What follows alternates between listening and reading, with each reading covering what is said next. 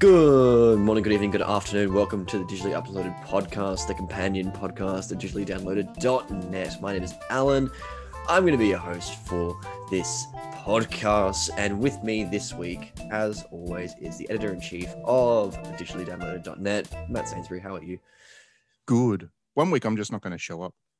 Yeah, you just won't. And I'll run it and it will be the worst thing you've ever put on your website. Straight Hasn't up. that happened before? Like before we went to like the Yeah. 1 month thing, like when it was weekly. Yeah, I think once I wasn't here and I was like tuning in afterwards and I'm like, whoa, that's This is what happens when there's no direction. It was me, Harvard, Alan, and maybe other Matt. It might have been that way. And there was zero direction because I just refused to provide any direction. That's the sign of a good host, is someone who doesn't provide direction. You heard his voice just then, but it's Trent. Hello, Trent. Hello. I'm also always here. He's also always here. He's a real ghoul and a gremlin. Matt, what have you been playing this month? Man, I've been playing way too much. What have you been playing? What's the main thing? It has been a month. It's been so tiring. I'm tired.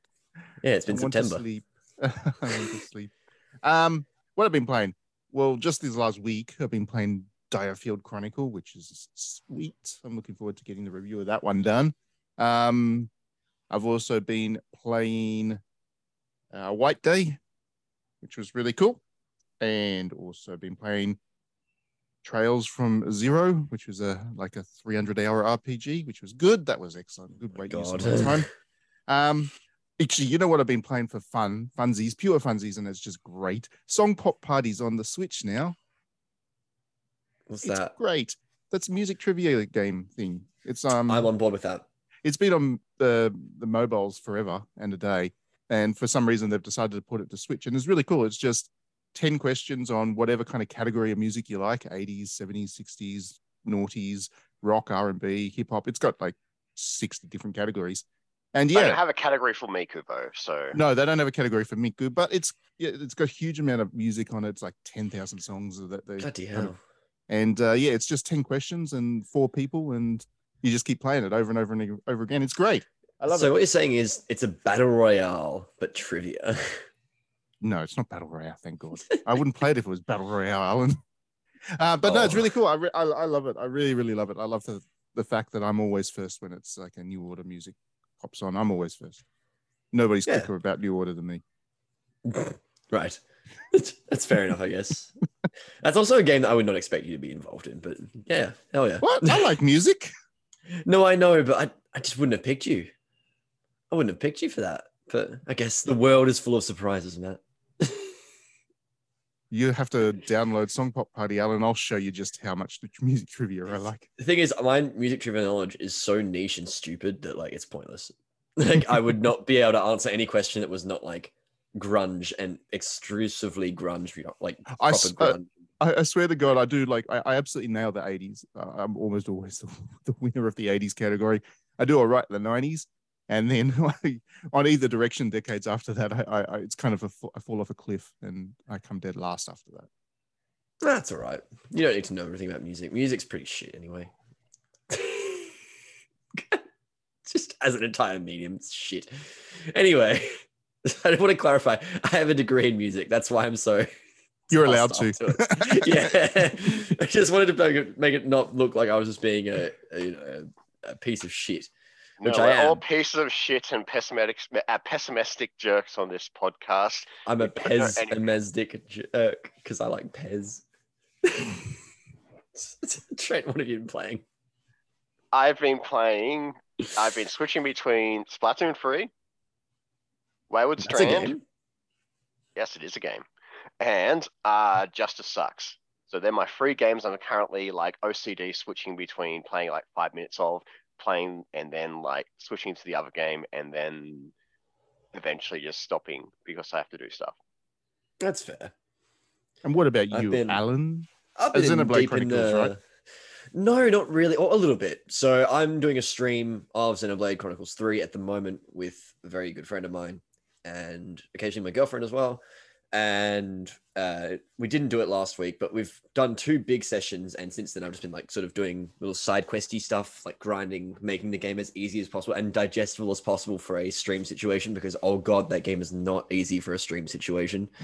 I think I realized that I made a mistake when there was like a 25-minute cutscene at like near the beginning of the game, followed by another 20-minute cutscene, and it's great. I think it's probably the most sound gameplay in a Xenoblade game so far. Of course, keeping in mind I'm literally only at the very beginning. Like I've only just got access to the whole class swappy thing proper. But I think it's really fun. I think it's interesting. It means that you're not sort of relying on the blade stuff from 2, but you're also able to experiment a bit more. Unlike in 1 where you're sort of stuck, where Shulk is just the best. Like it's just clearly the best. But the main thing, it's got moss, right? It does have moss. Moss from IT Crowd. Like he literally is just moss. It's very funny to me. Once you see it, you cannot see it. So like it's insane to me.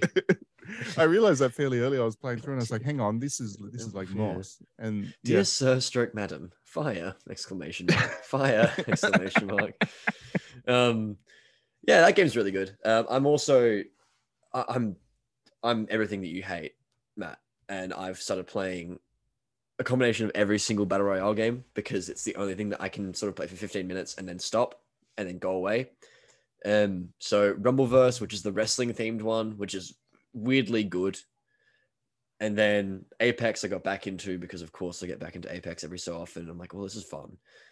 And then because everyone in the friend group plays Fortnite, so I'm just jumping on that occasionally and not having the most fun mechanically time and not really enjoying myself all that much, but you know, it's a social thing, so it's fine. Well, but, fine, Alan. If you're going to play those games, I'm going to play the perviest games ever. Go do it. That does not bother me a single bit. When you bring them up on the podcast, that bothers me a little bit, but not that much anymore because it's happened enough that I'm numb to it. Just like the soundtrack to no, that wasn't in the soundtrack to Linkin Park's Transformers. That's disappointing. Darn. That was New Divide. Anyway, we're gonna go to some music.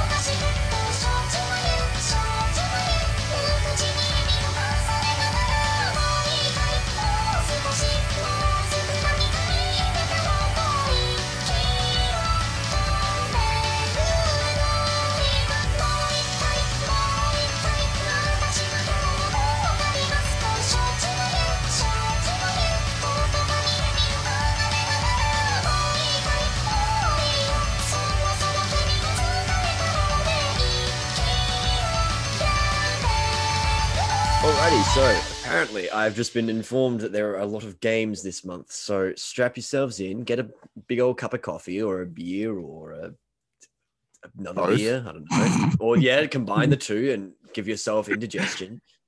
What an interesting flavor that must be. I have to try Yeah. it. A beer Have you coffee. heard about this? There's a messed up cocktail, right? This is a complete divergence, but it's the original cocktail. And it's like a beer that you heat up and then put eggs into and then whisk so the eggs don't scramble. And then you add nutmeg. What the actual hell is that? I don't know, but it's like the original cocktail from like the 1700s, and apparently it's utter rubbish, which is not surprising given it was made in England. Heyo. Yeah, that does Anyway. not I surprise assume me in if the you want slightest. to have a beer, coffee, you'd probably use like a dark stout or something like that. Like You the could ones just have which like a they turn coffee into- stout just in general. Yeah, like that's exactly Yeah. correct. I'm not saying it Yeah, doesn't and- work. I'm just saying it'd be an interesting flavor. I Well- don't think you're gonna go to like the shop and whack a VB in your coffee and be like, yeah, mate. I mean, I would do that for the meme. Like that's strong. That's a great idea. That's a TikTok right there. That's how you go viral. Walk into a 7-Eleven, say, "G'day, mate. Can I have the weakest coffee you have?" And they give you the piss water, and then you add it into the other piss water. It becomes the ultimate piss water. Anyway, Matt, video games. Yes, let's do it. All right, let's start with the PlayStation 5, shall we? Yes. Cool. So first up, we have Alfred Hitchcock Vertigo on October 4. Looking forward to that. I'm a big fan of the Hitchcock. I just love the idea of Alfred Hitchcock's like FIFA or something like that. It's like John Madden football, but Alfred Hitchcock's movies. Yeah, okay. So while Alan loses over there in a minute, it's pretty good. I think it's going to be pretty good anyway. I don't know. It intrigues me. Hitchcock was obviously the legend of cinema, so let's see what they can do in taking that and turning it into a game somehow. On October 11, if you like your ice hockeys, you've got an ice hockey to look forward to, NHL 23, which has women in it for the first time, it seems. The cover has a woman on it, I think. I mean, So you can play the women's game. Hockey games are the same every single year. The only thing that they've done was like the threes stuff. So I'm sure it could be okay. It's a hockey game. It's got money behind it. I still reckon hockey games peaked at the N64 era, personally. No, I'm a big fan of the late PS2 era hockey games where it was still Fair kind enough. of arcadey, but like had enough graphics that everyone didn't look like a blob. Fair enough. Yeah, I like the more simple mechanics of the hockey games of old. You know, pass, shoot, knock person over. That was enough for me. And they've got a lot more complex since. But anyway, if you're into ice hockey, there you go. You can play mixed men's and women's, actually. I don't know how that works, but it does. And that's going to be in NHL 23. If you did not have a Switch or do not have a Switch, you're a bit weird. But anyway, No More Heroes 3 comes out on PlayStation 5 on October 11. That is a good game. It's going on PlayStation. What? Actually, we'll play that on PlayStation now. There you go. Yeah, it's coming out on the PlayStation 5. I'm probably PlayStation 4 as well. We'll look at that in a second. But that's a really good game. It's a lot of fun. It's Goichi Suda at his most nuts, which is cool. That's what you want. What else we got? On October 11, we got Asterigos, Curse of the Stars. Don't know what that is, but it is God. going to be an RPG, I would bet. And it's going to be... I have no idea what it is. I'm just saying it's there. Probably just something that exists that will fade into the abyss. If you're not into your ice hockeys, then you might be into your golfs. And if you are, then on October 11, you got PGA Tour 2K23 coming out. I don't mind that series, I must admit. I'm not a big fan of 2K's basketball thing. Way too complex for me. But golf is nice. It's just hit ball. And I like the last one. I'm going to check this one out. Hopefully they've still got the course creator. That was a pretty cool feature in that one. I'm sure they do. On October 13, we've got The Last Oricru, which I don't really know how to pronounce properly. Oricru. That coming out. It's a story-driven action RPG. So that immediately has my attention. Don't know anything else about it, but that's enough to get my attention. Yeah, there you go. Yeah, RPG. I'm in. On October 13 as well, we've got Asterix and Obelix XXXL, the Ram from Hibernia. Unfortunately, this is not going to be one of those brawlers like the last Asterix and Obelix game, which was just... Yeah, was that game good? Oh, it was excellent. My brother and I played it through on Christmas. Yeah, we played the whole thing through in like 2 sittings, and it was just great. Fun, pure fun. If you're into your brawlers. But this one's not going to be that. I think it's one of those kind of action adventure kind of games that series is. But it could still be all right if you like your Asterix and Obelix. I love how those games are stuck permanently in like 2002. Yeah, that's nice. It's nice to have that kind of content. Like a mid-budget, low-tier game. Yeah, you just play it and forget it, and that's all right. Yeah. You're all okay with it. They're okay with it. Everybody's okay with it. It's all right. Not every game has to be kind of memorable. On October 13 as well, the Eternal Cylinder finally comes out on PlayStation. Now, I've been looking forward to that since it came out on PC. Been waiting for it. And now it's finally out on console. So the Eternal Cylinder is that really surreal roguelike from Ace Team, the developer of Rock of Ages and Abyss Odyssey and stuff. And this one looks really, really, really interesting. So the reviews for it were pretty good when it came out on PC. So I'm pretty sure I'll enjoy it as well on PlayStation. To be fair, they've yet to make a bad game. They've consistently made weird stuff that is cool. Well, that's exactly right. That's what they're good at. They're the premier South American developers. I think they're out of Chile, aren't they? Yes. I think so, Chilean. Yeah. If not Chile, if it's not Chile, it's Argentina, one or the other. And yeah, they've just been around for quite a long time now, just churning out this surreal stuff that everybody loves, and it's good. We need those kinds of developers. It's weird to talk about them because a lot of their games don't always play very well, but I would still heavily recommend trying them out just because they are so unlike anything else that you would encounter. Yeah, exactly. It's in the same way that, like, you know, I would encourage everyone to go look at Ice Pick Lodge games. Yeah, that's why you need those kinds of developers. Yeah. On October 14, one day later, Saint Kotar comes out. I don't know too much about this, but the premise is interesting. Saint Kotar is a dark psychological adventure set in rural Croatia. I'm already afraid as a Serbian background man. They don't mess around, these people, with their dark psychological stuff. No. It recounts a frightening tale of 2 godly men on the brink of insanity as they search for a missing woman in an ancient town plagued by devil worship and witchcraft. Oh, I'm so in for this game. Yeah, okay, I'm on board. That sounds great. That's my Halloween. That sounds mental. I love it. That's my Halloween game. I'm in for this one. Yep, there we go. On a lighter note, a very different load and lighter note, also on October 14, Nickelodeon Kart Racers 3 Slime Speedway comes out. That's a hard pivot, that is. The last one was all right. You know, you're never going to beat Mario Kart. The worst thing ever. Sorry? I heard it was kind of the worst thing ever. Nah, it was all right. All right. It was no Garfield. Nothing is Garfield Kart, though, because you can't throw lasagna at John. That was really good. Game is... the fact that's a real game is so amusing to me, but I love it. On October 8th... It's the energy of going to like a big W and your mum picking out a game for you while you're like looking at books reading. She's like, look, I've got you a gift. It's Garfield Kart. And there are not enough games that are like that anymore. That's exactly how it works. On October 18, we've got the sequel to A Plague Tale. A Plague Tale Requiem comes out. Oh, yeah. I didn't think the first one needed a sequel, but if it does, then I hope it's good. You know, it's good on them for doing it. You know what I mean? Yeah, they've obviously got a vision, so I'll give them that and I'll give it a go. I really like the first one. I'm just not sure how a sequel fits in, but we'll see. We will see.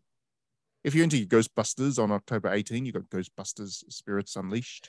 That'll be fun. Yeah. That's my kind of game. Ghostbusters is pretty reliable fun. If it's not I assume fun, that means the movie's coming out yet. Is or there? has came out. I don't know. Isn't there meant to be a movie? Ages like ago, the reboot? They did that ages ago, Trent.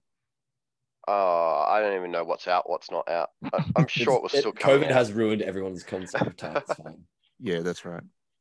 So, scrolling through, we got Warhammer 40,000 Shooters, Blood and Teeth. don't know what that is. That's an Orcs game, I'm pretty sure. Yeah, it's an Orc game. I mean, the Teef gives it away. Teef spelled Teef, so that's going to be one of those Orcs games. It'll be fine, probably. Probably. If you haven't played it yet, Persona 5 Royal comes out on PlayStation 5 on October 21. At this point, though, who out there who wants to play Persona 5 has not already played it? Especially on PlayStation, because you can get it on Yeah, PlayStation exactly. 4. Like what the upgrade, I can't imagine the upgrade to PS5 is going to be much. Like the game was never about that anyway. So I guess load times maybe, but even then they weren't bad on PS4. No, I don't think there's any reason to buy it on PS5 if you've already played it. And like you're saying that you don't want to play another 700-hour RPG that should have ended at like 5 hours. Yeah, I was going to say, and like you say, if you're going to play it, you would have already played it. You know, that's the case. So yeah, whatever.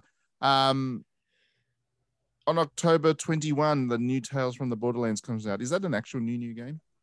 Yeah, it's the new Telltale style game, which will annoy the absolute Christ out of me, because let's take the worst part of Borderlands, the writing, and make a game about just that.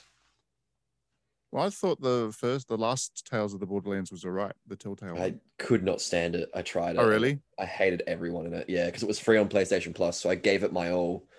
And I got halfway through the first episode, hated every single character, was just like, I don't care. Okay. Which is a shame because, yeah, you know, I'm sure someone enjoys it. Yeah, for that someone. There you go, October 21. Yeah. October 25, Mountain Blade 2 Bannerlord comes out. I'm looking forward to this. I'm all in with Mountain Blade. It's good stuff. It's like open world RPG plus building armies and fighting in action, like big battles and stuff. It's good stuff.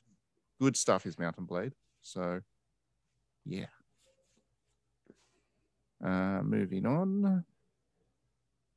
Still moving on. Oh, here we go. That's coming out sooner than I thought it was. Lost track of this one. Star Ocean, The Divine Force comes out on October 27. The latest. Can you explain what that game is? Is that an online game or is that a RPG? Nope, it's an RPG. It's kind of like Square Enix's B-tier RPG property. It's been around for ages. It's been around since the Super Nintendo, actually. Super Nintendo or PlayStation, one or the other. And this is the 6th game in the series. So it kind of peaked with the PlayStation 2. The third one, Till End of Time, was absolutely spectacular. And it was a RPG that was on 2 discs. So 2 full PlayStation 2 discs. And you just imagine how much of an adventure was in that game. It was absolutely massive, and it was kind of cross worlds, and it was this big universe spanning game. It was really, really good. And then the PlayStation 3 one was all right. The PlayStation 4 one, which was the last one, did not hit notes well with a lot of people. So hopefully this new one can restore things. But basically it is kind of a sci-fi RPG series from Square Enix, like a true one, not gunblades and stuff, actual science fiction, like spaceships and stuff. So yeah.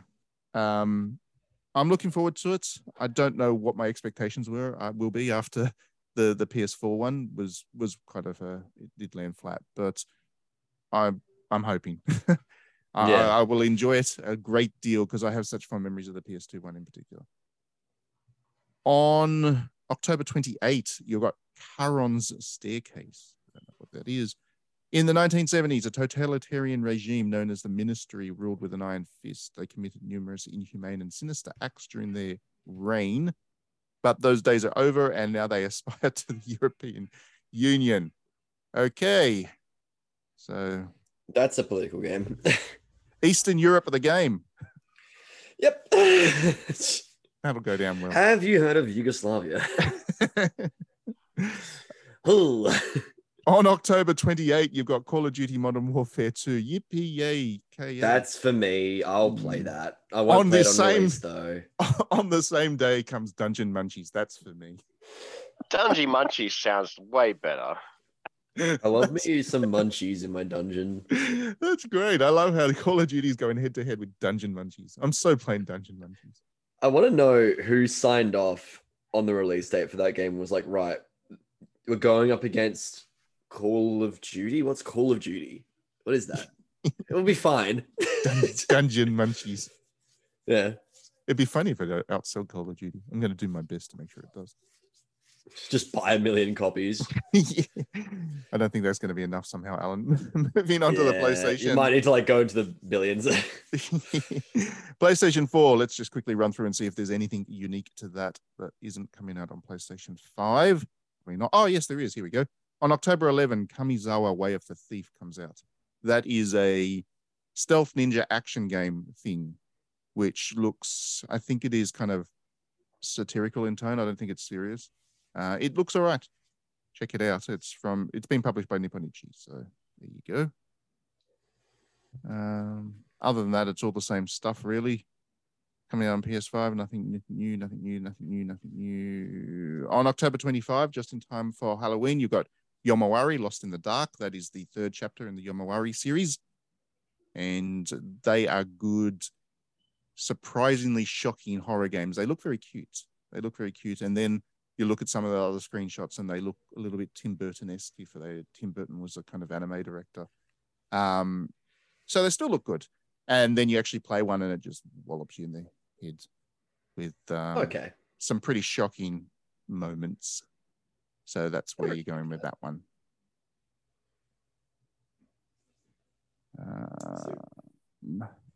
Dungeon Munchies is also coming out on the PlayStation 4. Dungeon Munchies is out here just being the true MVP. And because Call of Duty is not coming out on PlayStation 4, Dungeon Munchies definitely has the advantage there, yes.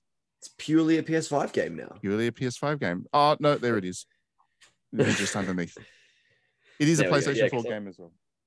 I was going to say, that is wild, given that you can't actually buy a PS5 still.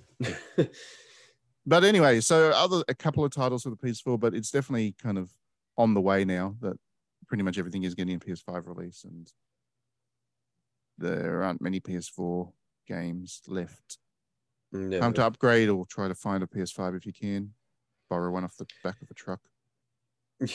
Steal one from the back of a truck. Yeah, that's about the only way you're getting one. So Switch. Let's do Switch, shall we? Let's have a look at Switch. I'm still scrolling through the rest of September's releases.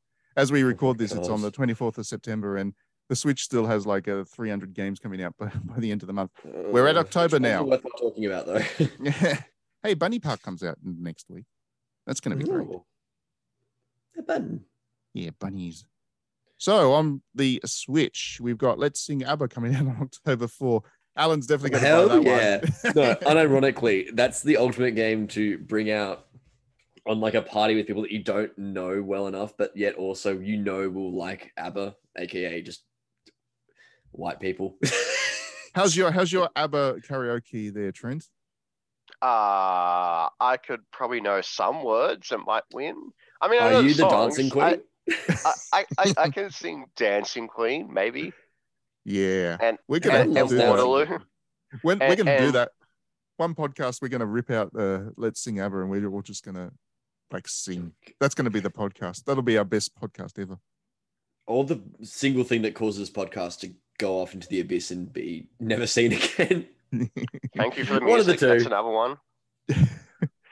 On October 6th, Nier Automata comes out on Switch. I'm going to buy it. That's just to great. play it on the go. Yep. It's an odd game to have on a portable console, but I'm here for it. Yeah, doesn't it have stuff that kind of relies on you being online? Yeah, it does, doesn't it? Like the ending. Yeah.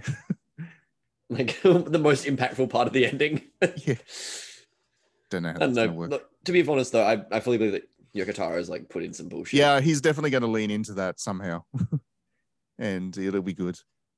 On October 7, Chaos Head Noah comes out. Now, this is a visual novel that is particularly well regarded, and this is a remake of it. It's a classic visual novel that was really, really popular, and really, it's one of the ones that regularly appears on people's kind of best visual novels lists. So, Chaos Head Noah and Chaos Child come out as a double pack, and they'll be good for people like me. On October 7, we've got No Man's Sky coming out on Switch. I'm amazed that they're getting that game to run on Switch, given like it didn't run on PS4 when it came out. Yeah. Like it's genuinely very impressive. Good for them. Also, like just turning that game around. I know that you liked the original version, but like the rest of the Oh, world I didn't. know. Most people did Yeah. not. So Maybe it's yes. a port of the original game just for Matt. Yeah, that would be nice if they just have like the original version of No Man's Sky. Yeah, it's like That would how like Blizzard are doing like World of Warcraft Origins, or whatever the hell it's called. be- yeah, And do a doing- demake for us. Yeah. Uh, It would be for one person, and that's you. Yeah, exactly. Just me. Kamizawa comes out on the Switch as well on October 11. So I'll probably buy it on that platform just to play it on the go. Everything is better on Switch. Xenoblade Chronicles 3 Expansion Pass Wave 2 comes out. on That's a October new hero, 13. isn't it? I Is will it? probably buy that. Yes, and it then is. It is not in touch play. it. Do you think it'll be like one of the other characters from IT Crowd? Yeah, it'll be Jen. Or it'll be Jen. and her special like ability is to put on some new shoes and crush people. Actually, no. I want Matt Berry. Fuck it. I want every game to have Matt Berry in it. Just put him in there and just get him to yell "father." This is a bit of a divergence, but he's wonderful in what we do in the shadows. Like truly wonderful. If you've not seen that show and you're listening to this podcast, it's very worth watching. Are you talking about the TV series or the movie? Yeah, the TV series. I haven't seen the TV series yet. I've watched both. They're both comparable, I would say. Oh, well, I really like the movie, so I'll definitely check. You'll that out. love the TV show. It's made me genuinely like wheeze cry with laughing. Okay, I'll definitely check it out. On October 13, Atari Mania comes out. This is like a WarioWare take on Atari's back catalogue. It's a Dynasty Warriors take on Atari games. I want that now. The Pong paddle. Oh, watch out. He's Slaughtering gonna the slap dudes. you around. Yeah. No, this is WarioWare. It should be all right, I think. That could be fun. Yeah, it'd be fine. Yeah. I mean, Atari games are boring as hell after 2 minutes anyway, so it makes sense to make it into a micro games game. Into a micro game that's over in 2 seconds. Yeah, literally. Like, oh, I can't wait to play like 7 seconds of River Raid and then never again. Yeah, that's all right. Yeah. The best way to play them. Yeah. Okay, October 14, Winter Games 2023 comes out. I don't know. Why not? Cool. Moving on. Moving on. Star Trek Prodigy Supernova comes out on October 14. Star Trek games have a very hit and miss track record. Yeah. But for some reason, I keep playing them. Do you remember the PS3 like movie tie-in game? Oh, with yes, Spock? the one that kind of tried to be Mass Effect. Yeah, it was the worst thing I've ever played in my life. Yeah. But the It Bridge was Crew, really... the Bridge Crew one was really good. It was the best VR. Which was the thing. VR game? Yeah, that was the VR thing where you That was actually the VR one. yeah, you kind of it's a multiplayer game where there's like 4 of you, and you've all got different roles on the bridge crew. So you got to listen to the captain and do your bit, but you don't really know what the other people are. You know, you can't see what the weapons person's doing if you're on the navigation controls and all that kind of stuff. And you go through a whole bunch of. It's really, really good. It's kind of very teamwork based, so you want to play with people you actually know rather than randoms. But Yeah. yeah, it's great. It's really good. Anyway, I'm hoping that this one is more like that in terms of quality. than- Less awful. Yeah, that would be nice. Yeah. So we've also got Nickelodeon coming out on Switch. If you're into your NASCAR, that comes out on October 14 on Switch. Who doesn't like turning left constantly? I was about to be like, if you're into NASCAR, you get your head checked. 'Cause- Turn oh, left, turn left, turn left. It's the Zoolander of racing games. It's an ambi turner. oh no. What a movie. Oh, that's again, I'm really sorry for digressing, but that's a fantastic film. I'm sure it doesn't hold up all that well in terms of No, like, it does. I watched it the awareness. other day, and it's even funnier now because it just comes across as being aware. It was pretty self-aware, so yeah. I think it's got a Ben timeless Stiller's humor best to it. movies. Yeah, definitely, 100%. I mean, and everybody's Tropic great in it. Thunder. Like, Yeah. those two movies combined, the most self-aware films I think have ever been made in Hollywood. Tropic Thunder's got a harder job of it in the future, I think, because people don't get that Like, kind people of are satire. stupid as hell. People are going to see the blackface and think that it's sincere blackface. You just know it's going to happen. And It's mental to me. I love that they also like Downey Jr. got a like nomination for for working as the character being in blackface in a movie directly making fun of that exact idea. So Yeah. It's great. yeah, Where's the Tropic Thunder game? I want to play a Tropic Thunder game where I get cancer. that would be great. Yeah. Here's one for Trent. And Trent, Mario and Rabbids Spark of Hope comes out on October 20. Yes, it's going to be Game of the Year, guaranteed. You watch it. I'm sure it'll be fun. Yeah. I enjoyed the original. It was good. Yeah. It was good. Because it's going to have Raymond in it as DLC. The way that you said that made it sound like it doesn't have Raymond in it. Everybody loves Raymond. It's Ray Romano. It's the mammoth from Ice Age. He's just shows in there. up. Yeah, no It's the explanation. sloth as well. The sloth's also there. Oh, it's John Leguizamo. Yeah, he's in everything. He was Luigi. Sorry, I just really like John Leguizamo. On October 21, Space Warlord Organ Trading Simulator. Oh, okay. Yep. All right. Moving swiftly along. I'll play that. This is the sci-fi body horror market tycoon you didn't know you needed. It's like genuinely is a thing about harvesting organs and sticking them on the market. And wow, okay, I'm in for that. T-Rex. It's interesting enough that part of my body is like, all right, you want to play show it, me, right? Yeah, show me what you're doing. Explain. You just want to see it in action. It's yeah, okay. That's a video game. It is. On October 21, Persona 5 Royal comes out on Switch. Now, there's one version of it I could see myself buying, I guess. I don't know if I'll ever actually play I'd it. understand that in the same way I understand if you bought a Vita to play P4. Yeah, having it on the go is nice. Having it, yeah, I'll buy it. I don't know if I'll play it because I don't have 272 hours to run through it again, but it'd be nice to have there. It's good to have on Switch. And it's the start because the Switch is also getting P3 and P4 as well. So, I mean, nice. I would say it's probably more worthwhile to play P3 than it is all of those, just because P3 has not been available on any console for however many years at this point. Yes, that's true too. Are they doing? Is it P3 portable or is it P3? The original. OG, yeah, I don't know. I have no idea. I'll see it when it comes out. I guess I haven't been across that news. I just saw that it was getting the port. It'd be nice if they put Persona 1 and 2 together in like a 2-pack, and also Didn't they do that on the Switch. Or do they do that? They did that on PSP, but it wasn't 1 and 2. It was Persona 2 and Persona 2. Yeah, I don't know. I don't know how it works. Before P3, I can't focus on that series. Yeah, they're very different. The first two Personas games are very, very different. Yomawari Lost in the Dark comes out on Switch on October 25 as well, so you can play your horror on the go. Here's a game for me. Brewmaster Beer Brewing Simulator comes out on October 27. Make your beers. Maybe make your coffee beer. That'd be good. Yeah. It would be fun if you can build like the little building. Like it's like a simulation game like Prison Architect or something. So you build the brewery and then you put that does low-key sound like exactly my thing, because I've been playing a bit of the 2 Point Campus recently as well. Oh, how good is that? I love that game. What a game. I've been playing with my girlfriend, and it's just the best game to talk through with someone else. It's so much fun. Yeah. I bought it with the gift voucher that EB sent out for my birthday, a month ago or 2 months ago. However long ago it was now. And yeah, that's what I bought with it, and I've loved it. It's really great. I do love It's a wonderful video game. Yeah. Platform Paradigm Paradox comes out on October 27. Too many P's. Is that a rewrite it game, or is that a RPG? I think it might be an RPG. I love the eternal question of, is it a fighting game or is it an RPG with a game title that doesn't make any sense? Yeah. It's one of the two. Which one is it?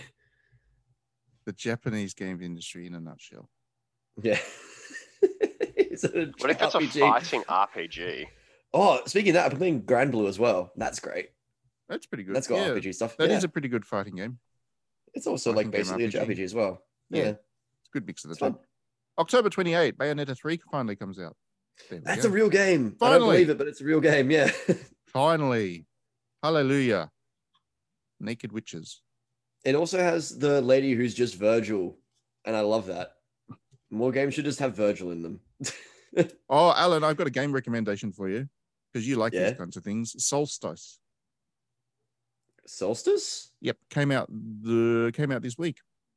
Okay, I'll give it a wee cheeky. It's a Devil May Cry like, with a kind of Souls-like atmosphere in terms of knights and stuff. I'm like, just because it has Horror. souls in its name doesn't make it a Souls-like. And then No, you're like, no, it's no, a Souls-like. And I'm like, It's.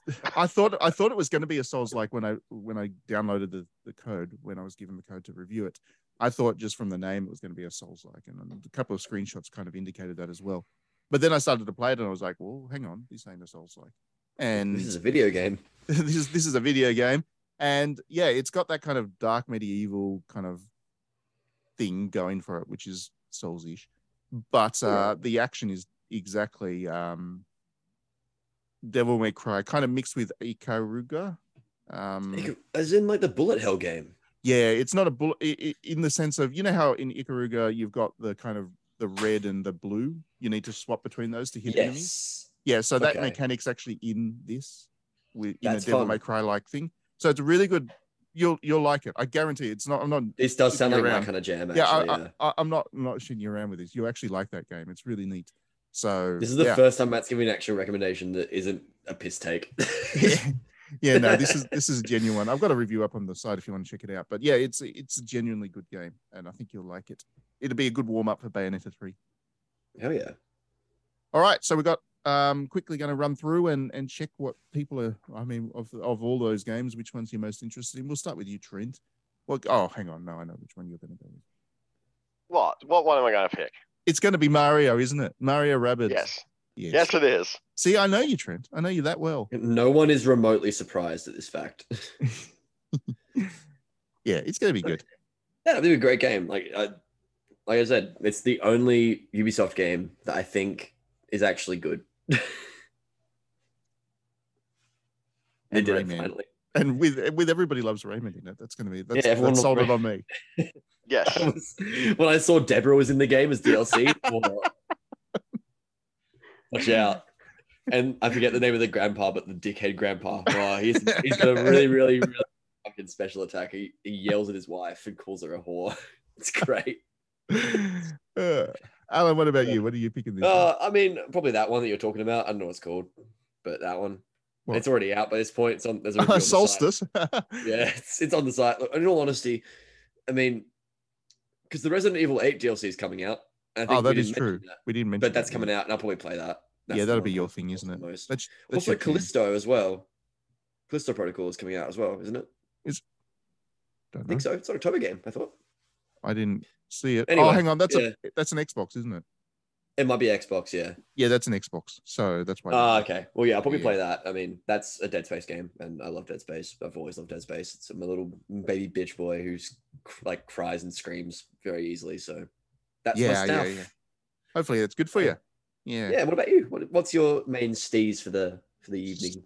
Star Ocean. I'm putting my hopes in it. I'm hoping it's good. Yeah, that's fair enough. I mean, here's the thing. If it turns out to be terrible, then it's not the end of the world this year, because this year has been just jam-packed for great RPGs. So I can't. I was going to say, because like this year's been so heavy on RPGs just in general. Like even Valkyrie Elysium, which is coming out, that's a game as well. Yeah, that's coming out. That's coming out at the very end of September, so we didn't mention it here, even though as we recorded, it hasn't come out yet. But I'm looking forward to that, and I'm 99% sure that's going to be really good. That plus Direfield Chronicle, which I'm playing at the moment, means that if Star Ocean just happens to be bad, then it's not the end of the world. But at the same time, I would just love for that series to be good again. Just it's one of those ones I just have a personal attachment to. I just hope for it. Hope for the best for it. So hope till the end of time. Yeah, something like that. So yeah, that's me.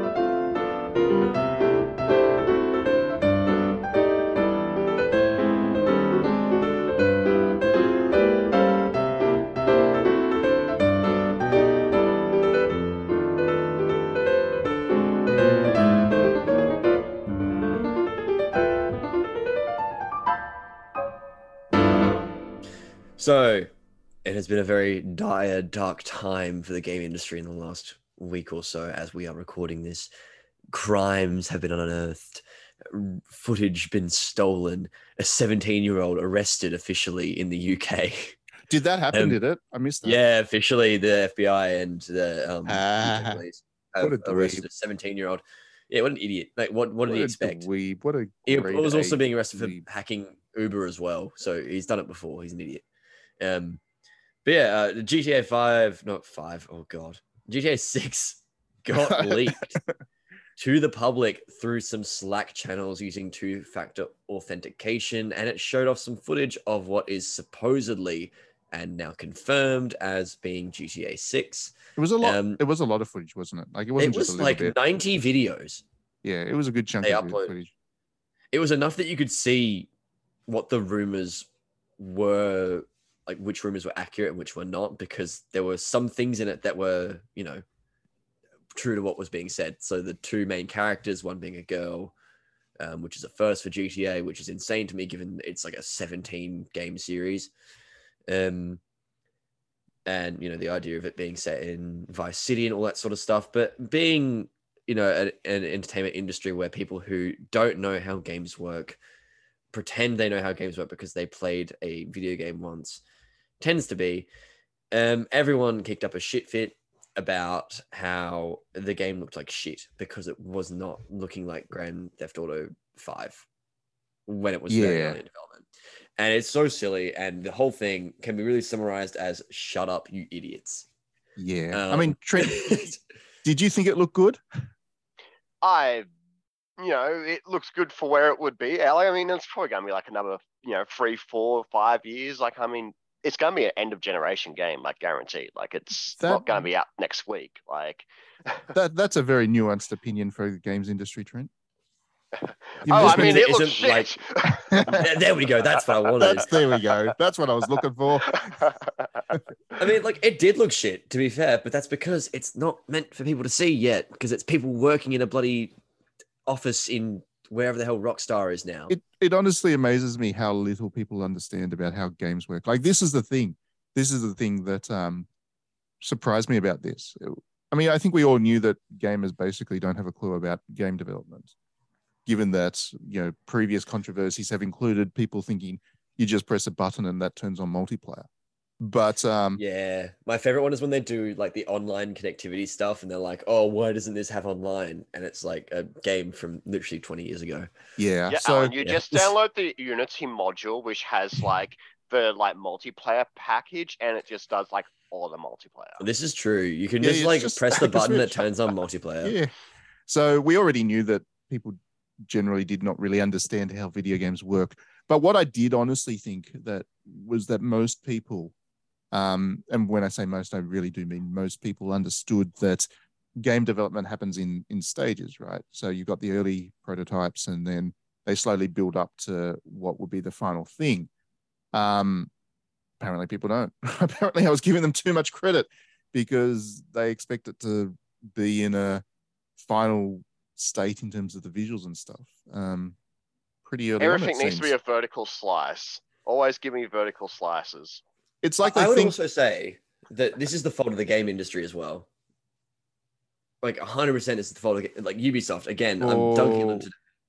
This is their fault for doing nonsense like Watch Dogs. And also the whole creating that kind of the visuals, like faking trailers, as such. And I would also then say as well, this is the fault of the games industry on a further level for saying that beta is an extra way of saying demo. Yeah, because so I think it's the language that's being stolen, basically. Yeah, I do think you're onto something there. Like when people say beta, they think it's an early version of the game, right? But in reality, the betas that games companies put out these days are demos, really. Like I'm sorry, but they're pretty close to complete products. Like Modern Warfare 2 beta in the heaviest inverted commas that I can possibly give you right now. It's not even really, it's a demo. It's a beta. It's like an early access to the game. It's like literally, yeah. They're not going to change anything in the month that is before release. Yeah, like there's no way. That's not the point of that. It's just to make it seem more technical and more like mainframey, and we're gonna hack into it and change the beta for the real game when it comes out, like that sort of crap. It shits me because literally it is just it's a language thing, and it's people changing the meaning of the words when not everyone understands that that's happening. Yeah, and as an English totally agree teacher, with you. it drives me mental. It's so silly. It's co-opting the techie elitism. Yeah, absolutely. No, I totally agree with you. I think that's definitely been a bugbear for me as well. It's mostly for me, what bugs me is people have this impression that you can actually change stuff in a month more than anything else. It's like they put out the beta, they say, oh, we're getting player feedback and all that kind of stuff. So people immediately assume that means that the feedback's going to be there for the day one patch or whatever. But that is really not how these things work. I mean, a month out from the game, if it's a retail game, the disc has already been printed. Like the game's actually been shipped basically a month out. It's already on shelves. You just can't see it. Yeah. Like the stock is in the channel, it's in the warehouses. It's going out to retailers and stuff. A month out from release is not nearly the length of time that some people seem to think it is. And the reality is that for big games like that, the actual beta happens 3 years beforehand. 2.5 years ago, yeah. Yeah, and it did look like GTA 6. And, that's okay. It honestly, I just wonder how these people think these games get made, Like, do they actually think that somebody sits there and the first thing they do is create the end game character models? Yeah, I love this idea. Shoves them into the thing, and they look like the hyper realistic, fully motion captured things from the first build of the game. Like, is that what people actually think? Do they think all the textures are in there, like the trees are blowing gracefully in the wind in the first build of the game? Because that seems to be what people think, and they don't seem to realize. Does seem to be the energy of the person who did one Unreal Engine high school subject. Yeah, and they were like, "Oh, you can just like buy a tree on a shop, and you can use the tree. Like, why would you, like? That's how games work. You just plonk it there. It's done." And I know. The moment you look at that sort of thing, it's like, I can see where you've gone wrong here, because that's not how this works.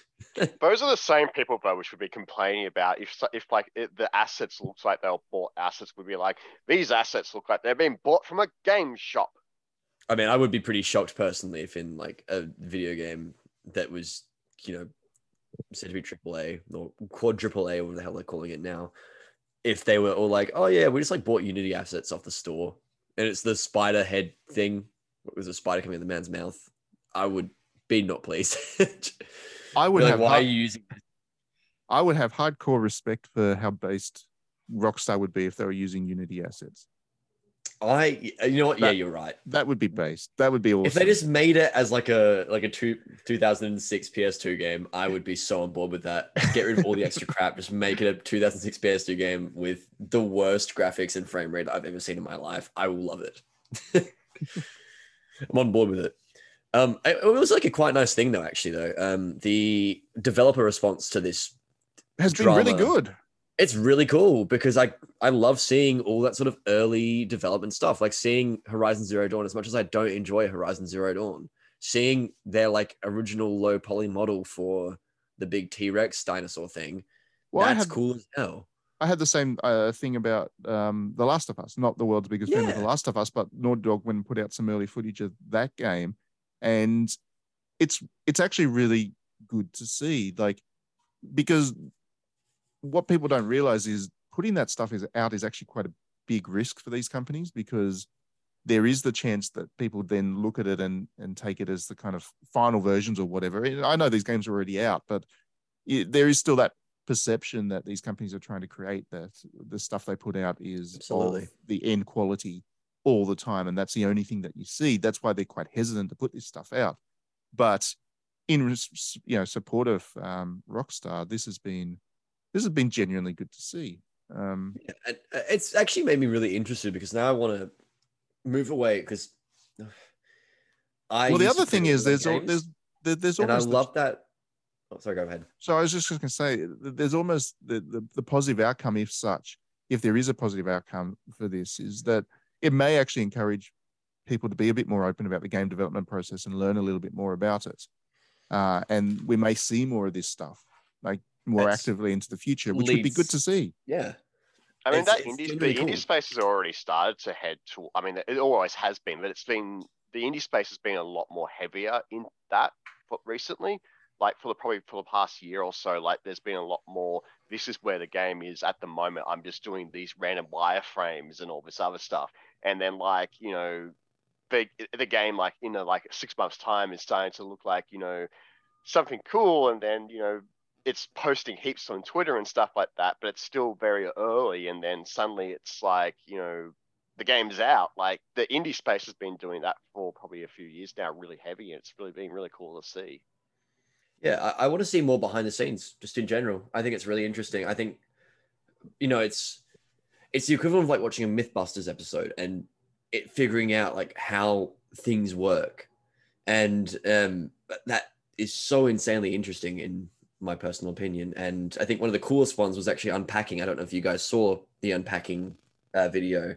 Yeah, where it stands out and then it's like all 3D and stuff. They're like all that. 3D objects on a plane that you move around with like a vignette behind it. So it's almost like a forced perspective puzzle, which is, I never would have picked that. I would have assumed it was anything but that, but that's amazing. So, more of that would be cool. If you look at the film industry, I think the cinema does a pretty good job of giving people an insight into how stuff gets made. If you're interested in that, like everybody knows about how green screens work and all that, and that's because there is quite a lot of footage out there. There's quite a lot of stuff out there about the making of and all that stuff. So yeah, it'd be nice if the games industry was the takeaway from this was that the games industry needs to educate people better about how games are made. I think that would be a good thing for everybody. It would stop some stupid opinions, if nothing else.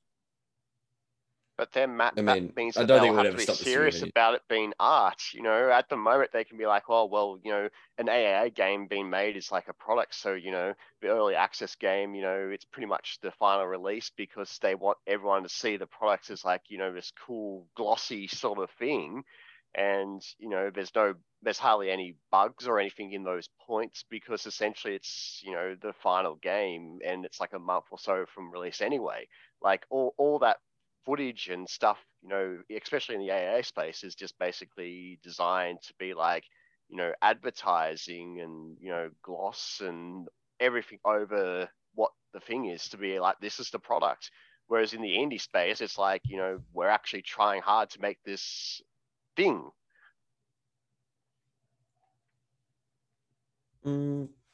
Yeah.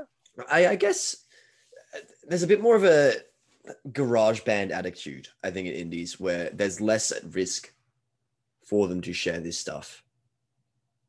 You know what I mean? Yeah. Like it's for an indie to share it and be like quirky and niche and weird, like to use an Australian developer as an example, like Grace Bruxner, the person who makes the Frog Detective games, they're quite open about development stuff and they're quite clear about things and they show like cute little tidbits about the game, and that's really, really fun.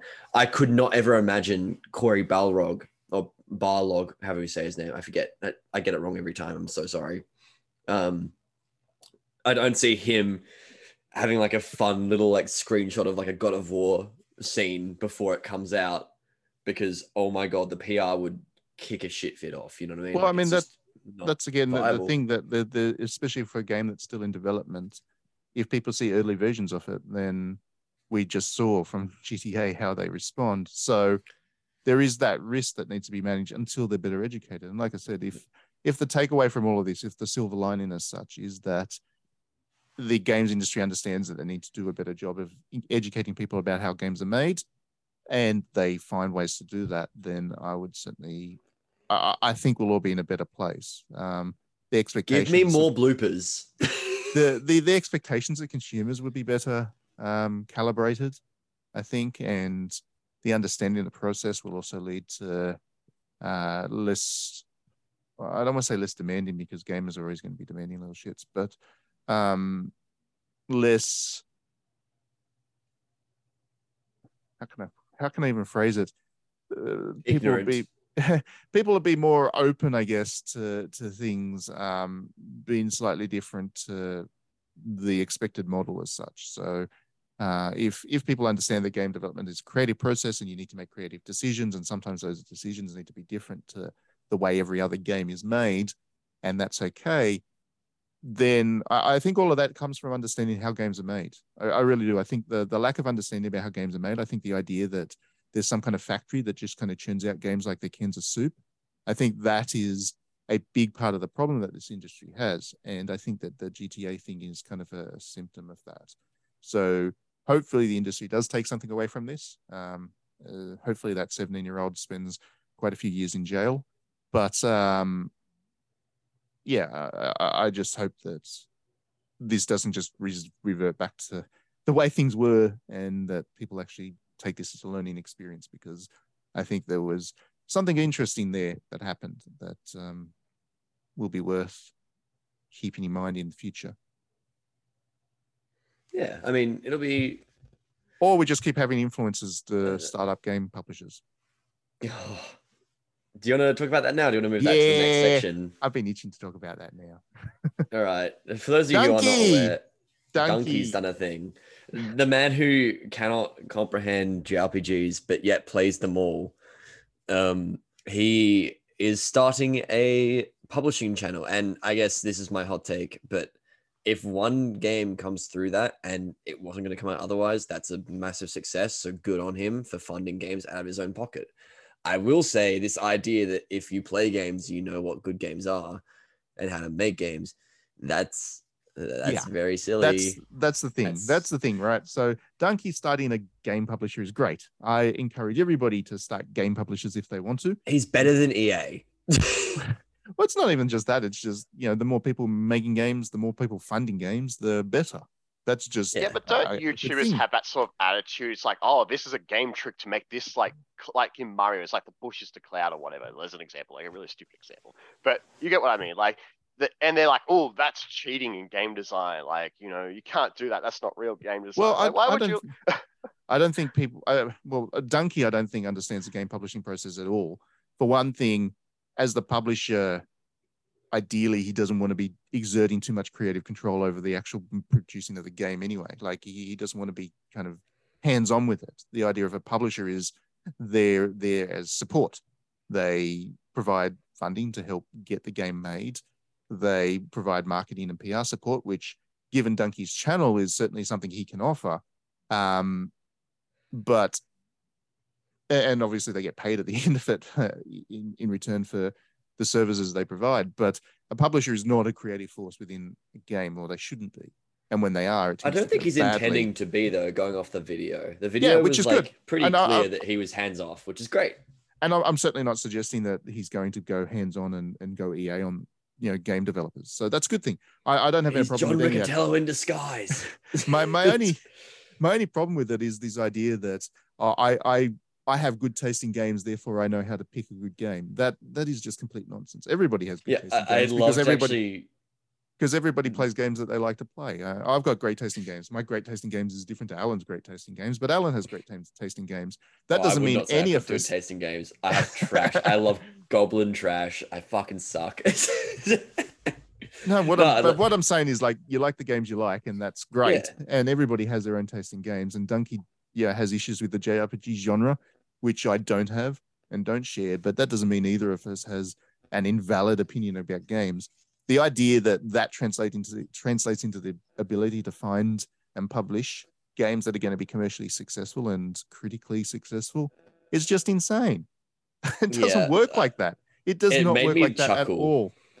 Because he was talking about how he knows good games, and then he just showed games that were like, critically lauded as being some of the best indie games in the last 10 years. It's like top 10 Cuphead, acclaimed games. Hollow Knight, Celeste. These games would never have made it without me making videos about them. And it's like, I think they're just good games regardless of that. So, And the other thing, I just the other feel thing like is, his vibe's gonna be going towards, so maybe he's gonna go towards like, a Gamecock kind of thing, just doing stupid stunts, like just to publish these games for like marketing. is he Like gonna make? Is he gonna make like parents, like newborn parents, name their child Turok? That's Well, win a that was copy real of the thing. game, name your kid after the game.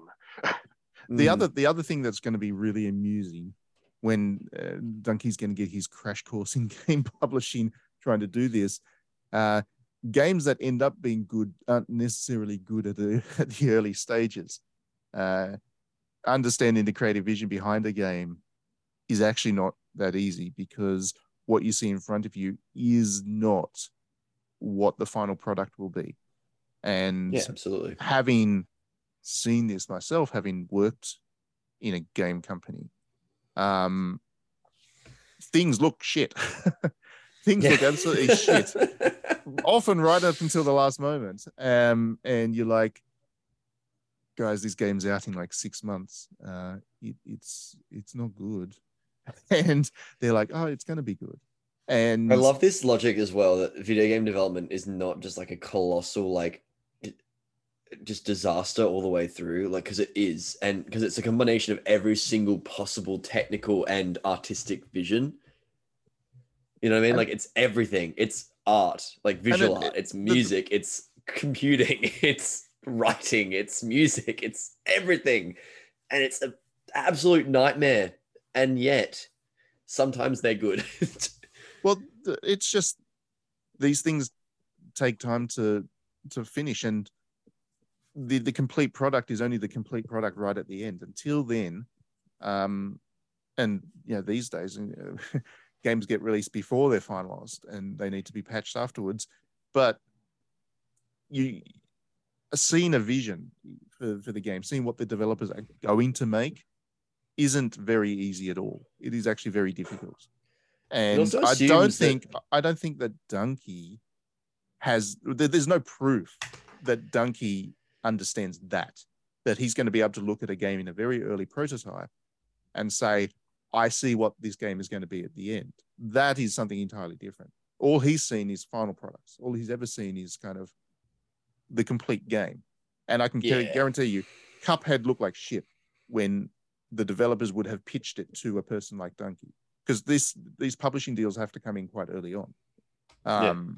And that's why, publishers sometimes publish bad games, and people are like, well, why have you published this game? Well, because the vision at the start was actually quite strong. It's just they haven't been able to execute on it. So I don't, there's just no proof. I mean, I hope that he's successful at it. I really do. I hope that he ends up being a very successful publisher and makes a lot of money, sells out to EA, and then his company gets crushed. I really do, because that'd be great for him. That's kind of the dream with this industry, isn't it? It's like you create this company and it does really well, and then EA or Activision buys it and then crushes you. That's what happens. But you've made your billions by that point, and that's cool. I hope it's good I hope it works for him. I just don't see that his attitude, his persona, and his idea about what games are is going to make him a good publisher. I just don't see it. I think the thing that annoys me the most about this is the implicit sort of suggestion that people go out there to make shit games. Yeah. Like it's this idea that people who are pitching a game, they're planning to make a shit game, not a good game. Every game starts from a point of, I want to make something fun, because that's what games are, or I want to make something interesting or worthwhile playing. Because I'm going to adapt that because Pathologic exists. And the pitch for this company just came across like, if a game's bad, I'll know it's bad because they'll be bad. And that doesn't work. That does not work like that. Yeah. And the other thing is, of course, the thing that bothers me about all of this is, again, it's going to convince people that this stuff is easy. Like, the video game industry is easy. Dunkey's just going to throw money at the stuff it's going to publish. If he does happen to be successful with it, then you're going to have a whole legion of gamers out there that are absolutely convinced that just being able to spot a good game is kind of that easy. There is a potential that there is a potential there that, you know, this initiative by this guy, because he has some truly rancid followers. This initiative by this guy is going to kind of reinforce a lot of the stuff that caused people to react the way they did to GTA 6, you know. He is an influencer, and as such, he's kind of a fundamentally a disinformation machine within the games industry. And I don't think he's been particularly responsible about how he's doing things. And you know, as much as we like to say video games is an entertainment medium, it's all about games being fun and all that kind of stuff. It's also a serious business, you know. Which Yeah, means it's anything money. which goes well, I mean, is going to be copied by, you know, Ubisoft or EA or something like that. So even if, you know, directly they're not going to be involved with, you know, publishing what we're going to publish sort of thing, there's going to be probably some kind of face of like the publishing arm, which is like some sort of like influencer, which is like, yeah, I've picked all these games we're publishing this year and they're going to be great because I know great games. Like, you know, you just know that like the AAA companies are going to do that if this goes well. And it's just going to continue to, you know, what they're going to publish is going to be a lot less creative and interesting because they're going to be like whatever's popular at the time, just to be like, yeah, we're doing something. Yeah, it's all just marketing shit. It's a joy, isn't it? I love video games. I like when video games are fun. Anyway, Doesn't after have- saying that, I probably can't pitch my game at Donkey, can I? Nah, what's your game? No, pitch it to me. I'm Donkey. Pretend I'm Donkey. Pitch your game to me. No, I'm just thinking if he see, I mean, he's not going to see my podcast, so I can pitch my game to him. He can give me a The couple game is cool called Dunk million. on Donkey. It's like a toilet game. You press the flusher and it dunks. It's a JRPG. It's a JRPG. Imagine somebody's going to have the balls to pitch a JRPG to Donkey, and I hope he publishes it. My video game is Xenoblade Chronicles 3 2. Yeah, he But didn't like better. it, did he? He didn't much like Nah, it. but he hates games that are good, so it's fine. He liked Mario Odyssey, which is wrong, so.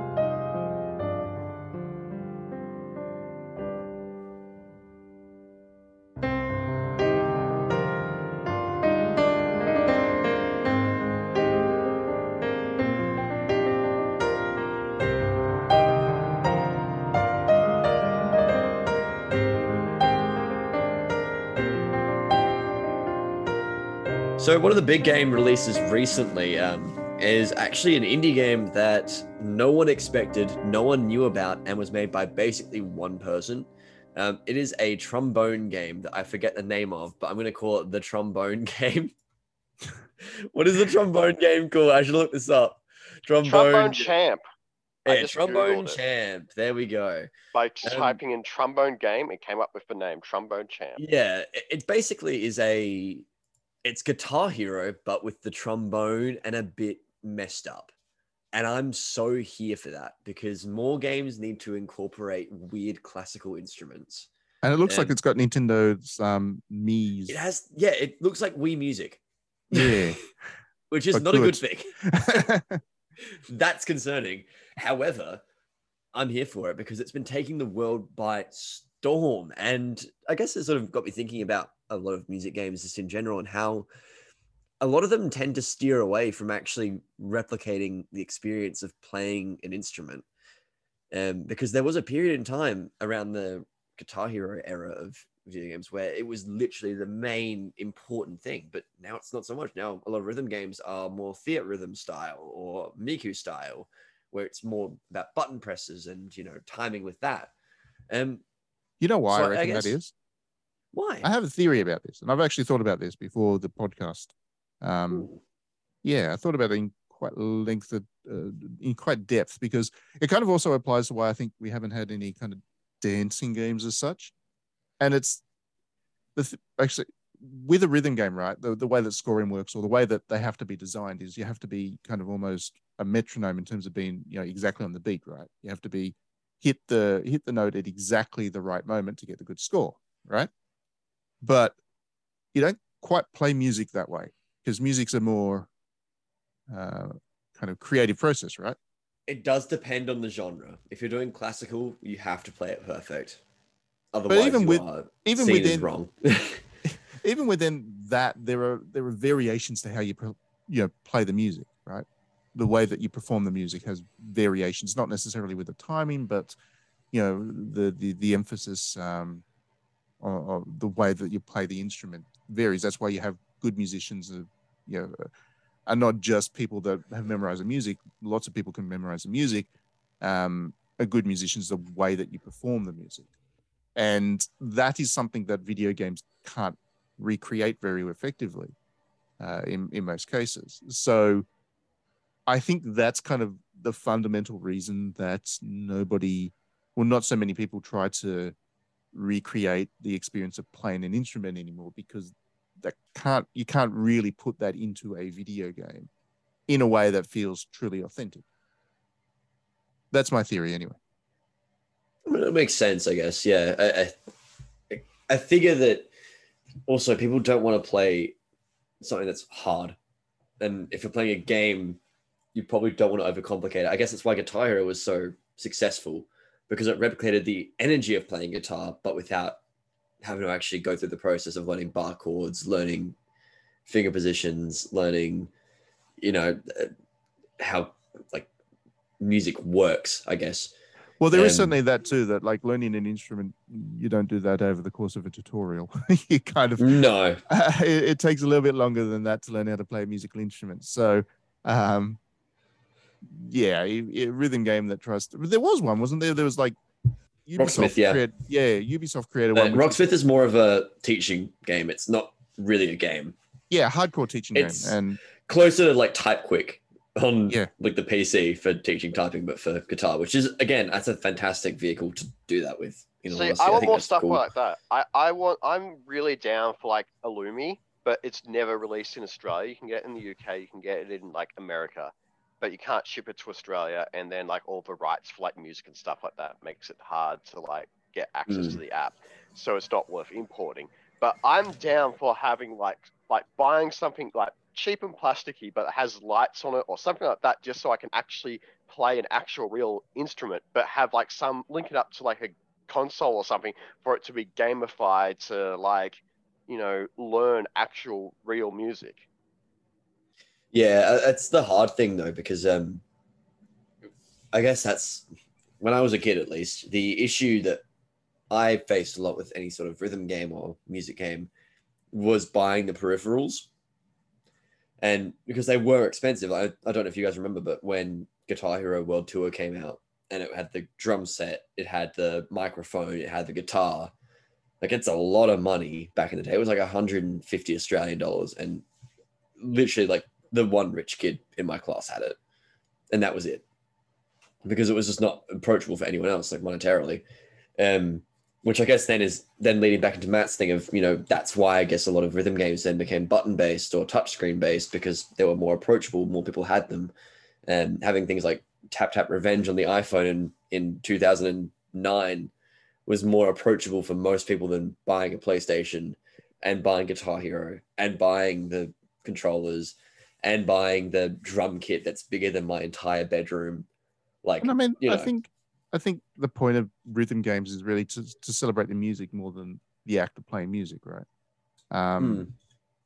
With very few exceptions, but the Theatrhythm, which we mentioned earlier, they announced a new one of that one, and it's going to have something you've seen, like 500 tracks of music or something. That's mental to me, but Yeah. also fully believable because, like, Jesus, they've got a bloody good set to pick from. Yeah, it's Final Fantasy music, so of course they need to have like all the songs in there because people love that music, and it doesn't matter whether it feels like you're playing an instrument or not to play that game. It's more about, like I said, celebrating the music, you know, tapping along to Good King Mog rather than feeling like you're doing a performance. Of course, to Good King Mog. I brought it up. I got it in there. He's done it. Tapping along to it and enjoying the music rather than feeling like you're doing a performance of it is kind of the point, I think, of most rhythm games. Beyond that, I do think that video games would be a great way for teaching people how to play music. And I mean, Rocksmith is apparently quite good. I also don't think that it's necessary, personally, most of the time, just because if you're going to learn an instrument, your personal drive should be enough to carry you through the first 6 months where you suck. Yes and no. I think a lot of people do better when they have kind of structure about how they do stuff. I know I do. If I want to learn something, I go kind of all in with learning it, but teaching myself doesn't work so well as having some kind of assistant there. That's why I still suck at violin. Like, when I was like actually doing lessons, like, even though I didn't practice, like, I was actually like learning. Yeah.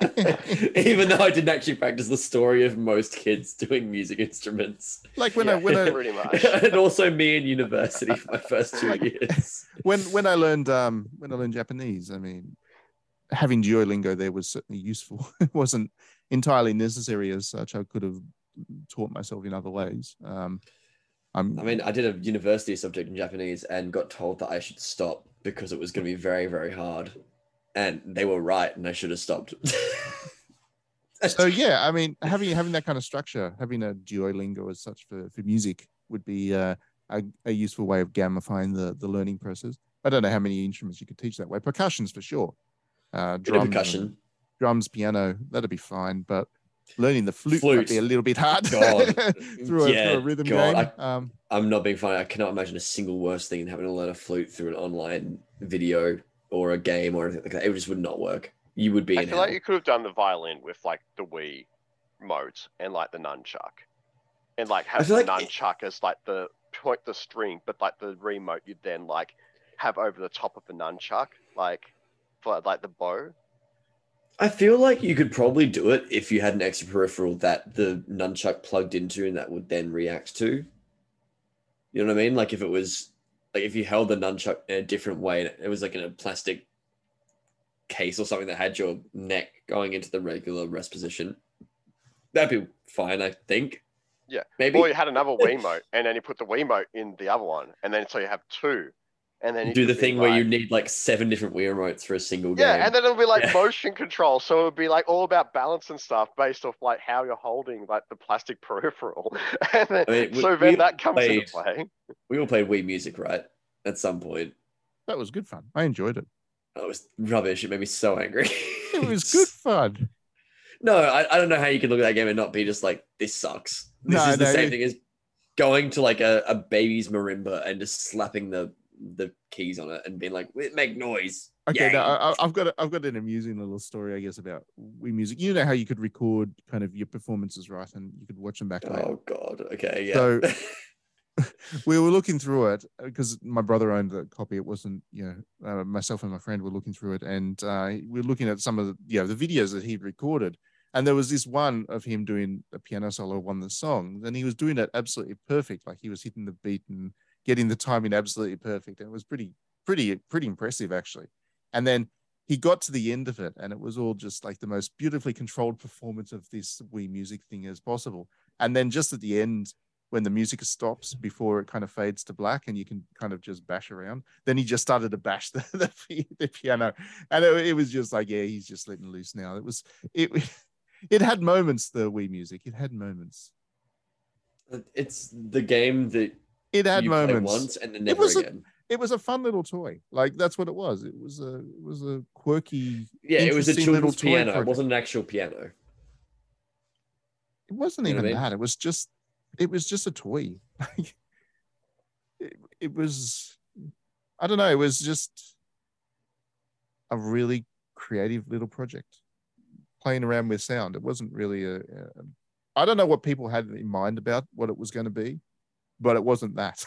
that's the thing. I don't think they even knew how to market it, to be fair. That's the thing. It was like, I just don't know if people it didn't meet people's expectations, because I don't think it was anything you could possibly expect. It's probably Nintendo's most creative game, like in a long time, before and after. Just pure its biggest failure as a result of that. Yeah, possibly. Because it did not sell well at all.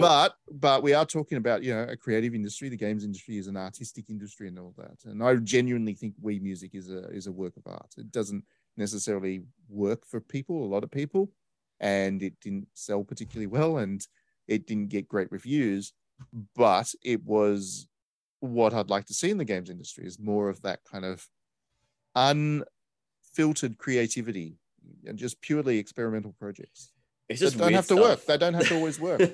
They don't have to always work. If everything in art had to work all the time, we're creating, a factory lineup of soup cans. We're not creating art. I just think that's what we should be encouraging, more of stuff like Wii Music. Yeah. I feel like the E3 hurt Wii Music the most. Like having that as showing it off, doing the orchestra thing. Everyone's just like, what is this? Why is it taking up the whole presentation? And then that did look rubbish. The game. Yeah. Yeah.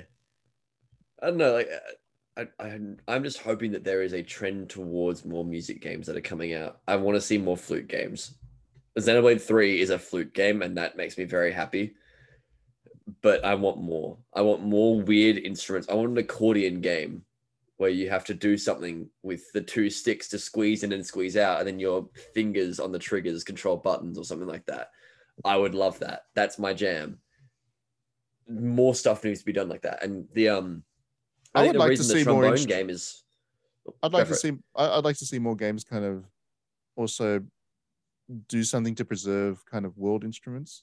So yeah, instruments that people don't know much about. And give them a chance to kind of experience them, because... Give me an Indonesian gamelan game. Well, let's face it, if you're going to try and find one of those, it's going to be very expensive. And you're not going to be able to create any sound with it anyway. So, give people a chance to mess with one digitally and just at least experience what it sounds like and looks like. That might be what VR does in the future, in all honesty. Yeah. So those kinds of things would be good. There's a lot of stuff with the rhythm game or the music game space that could be untapped. I think it's probably one of the most conservative genres, in the sense that there's a formula that kind of works, right? So press button in time, win. With music, yeah. And I don't think that needs to be where it's limited to.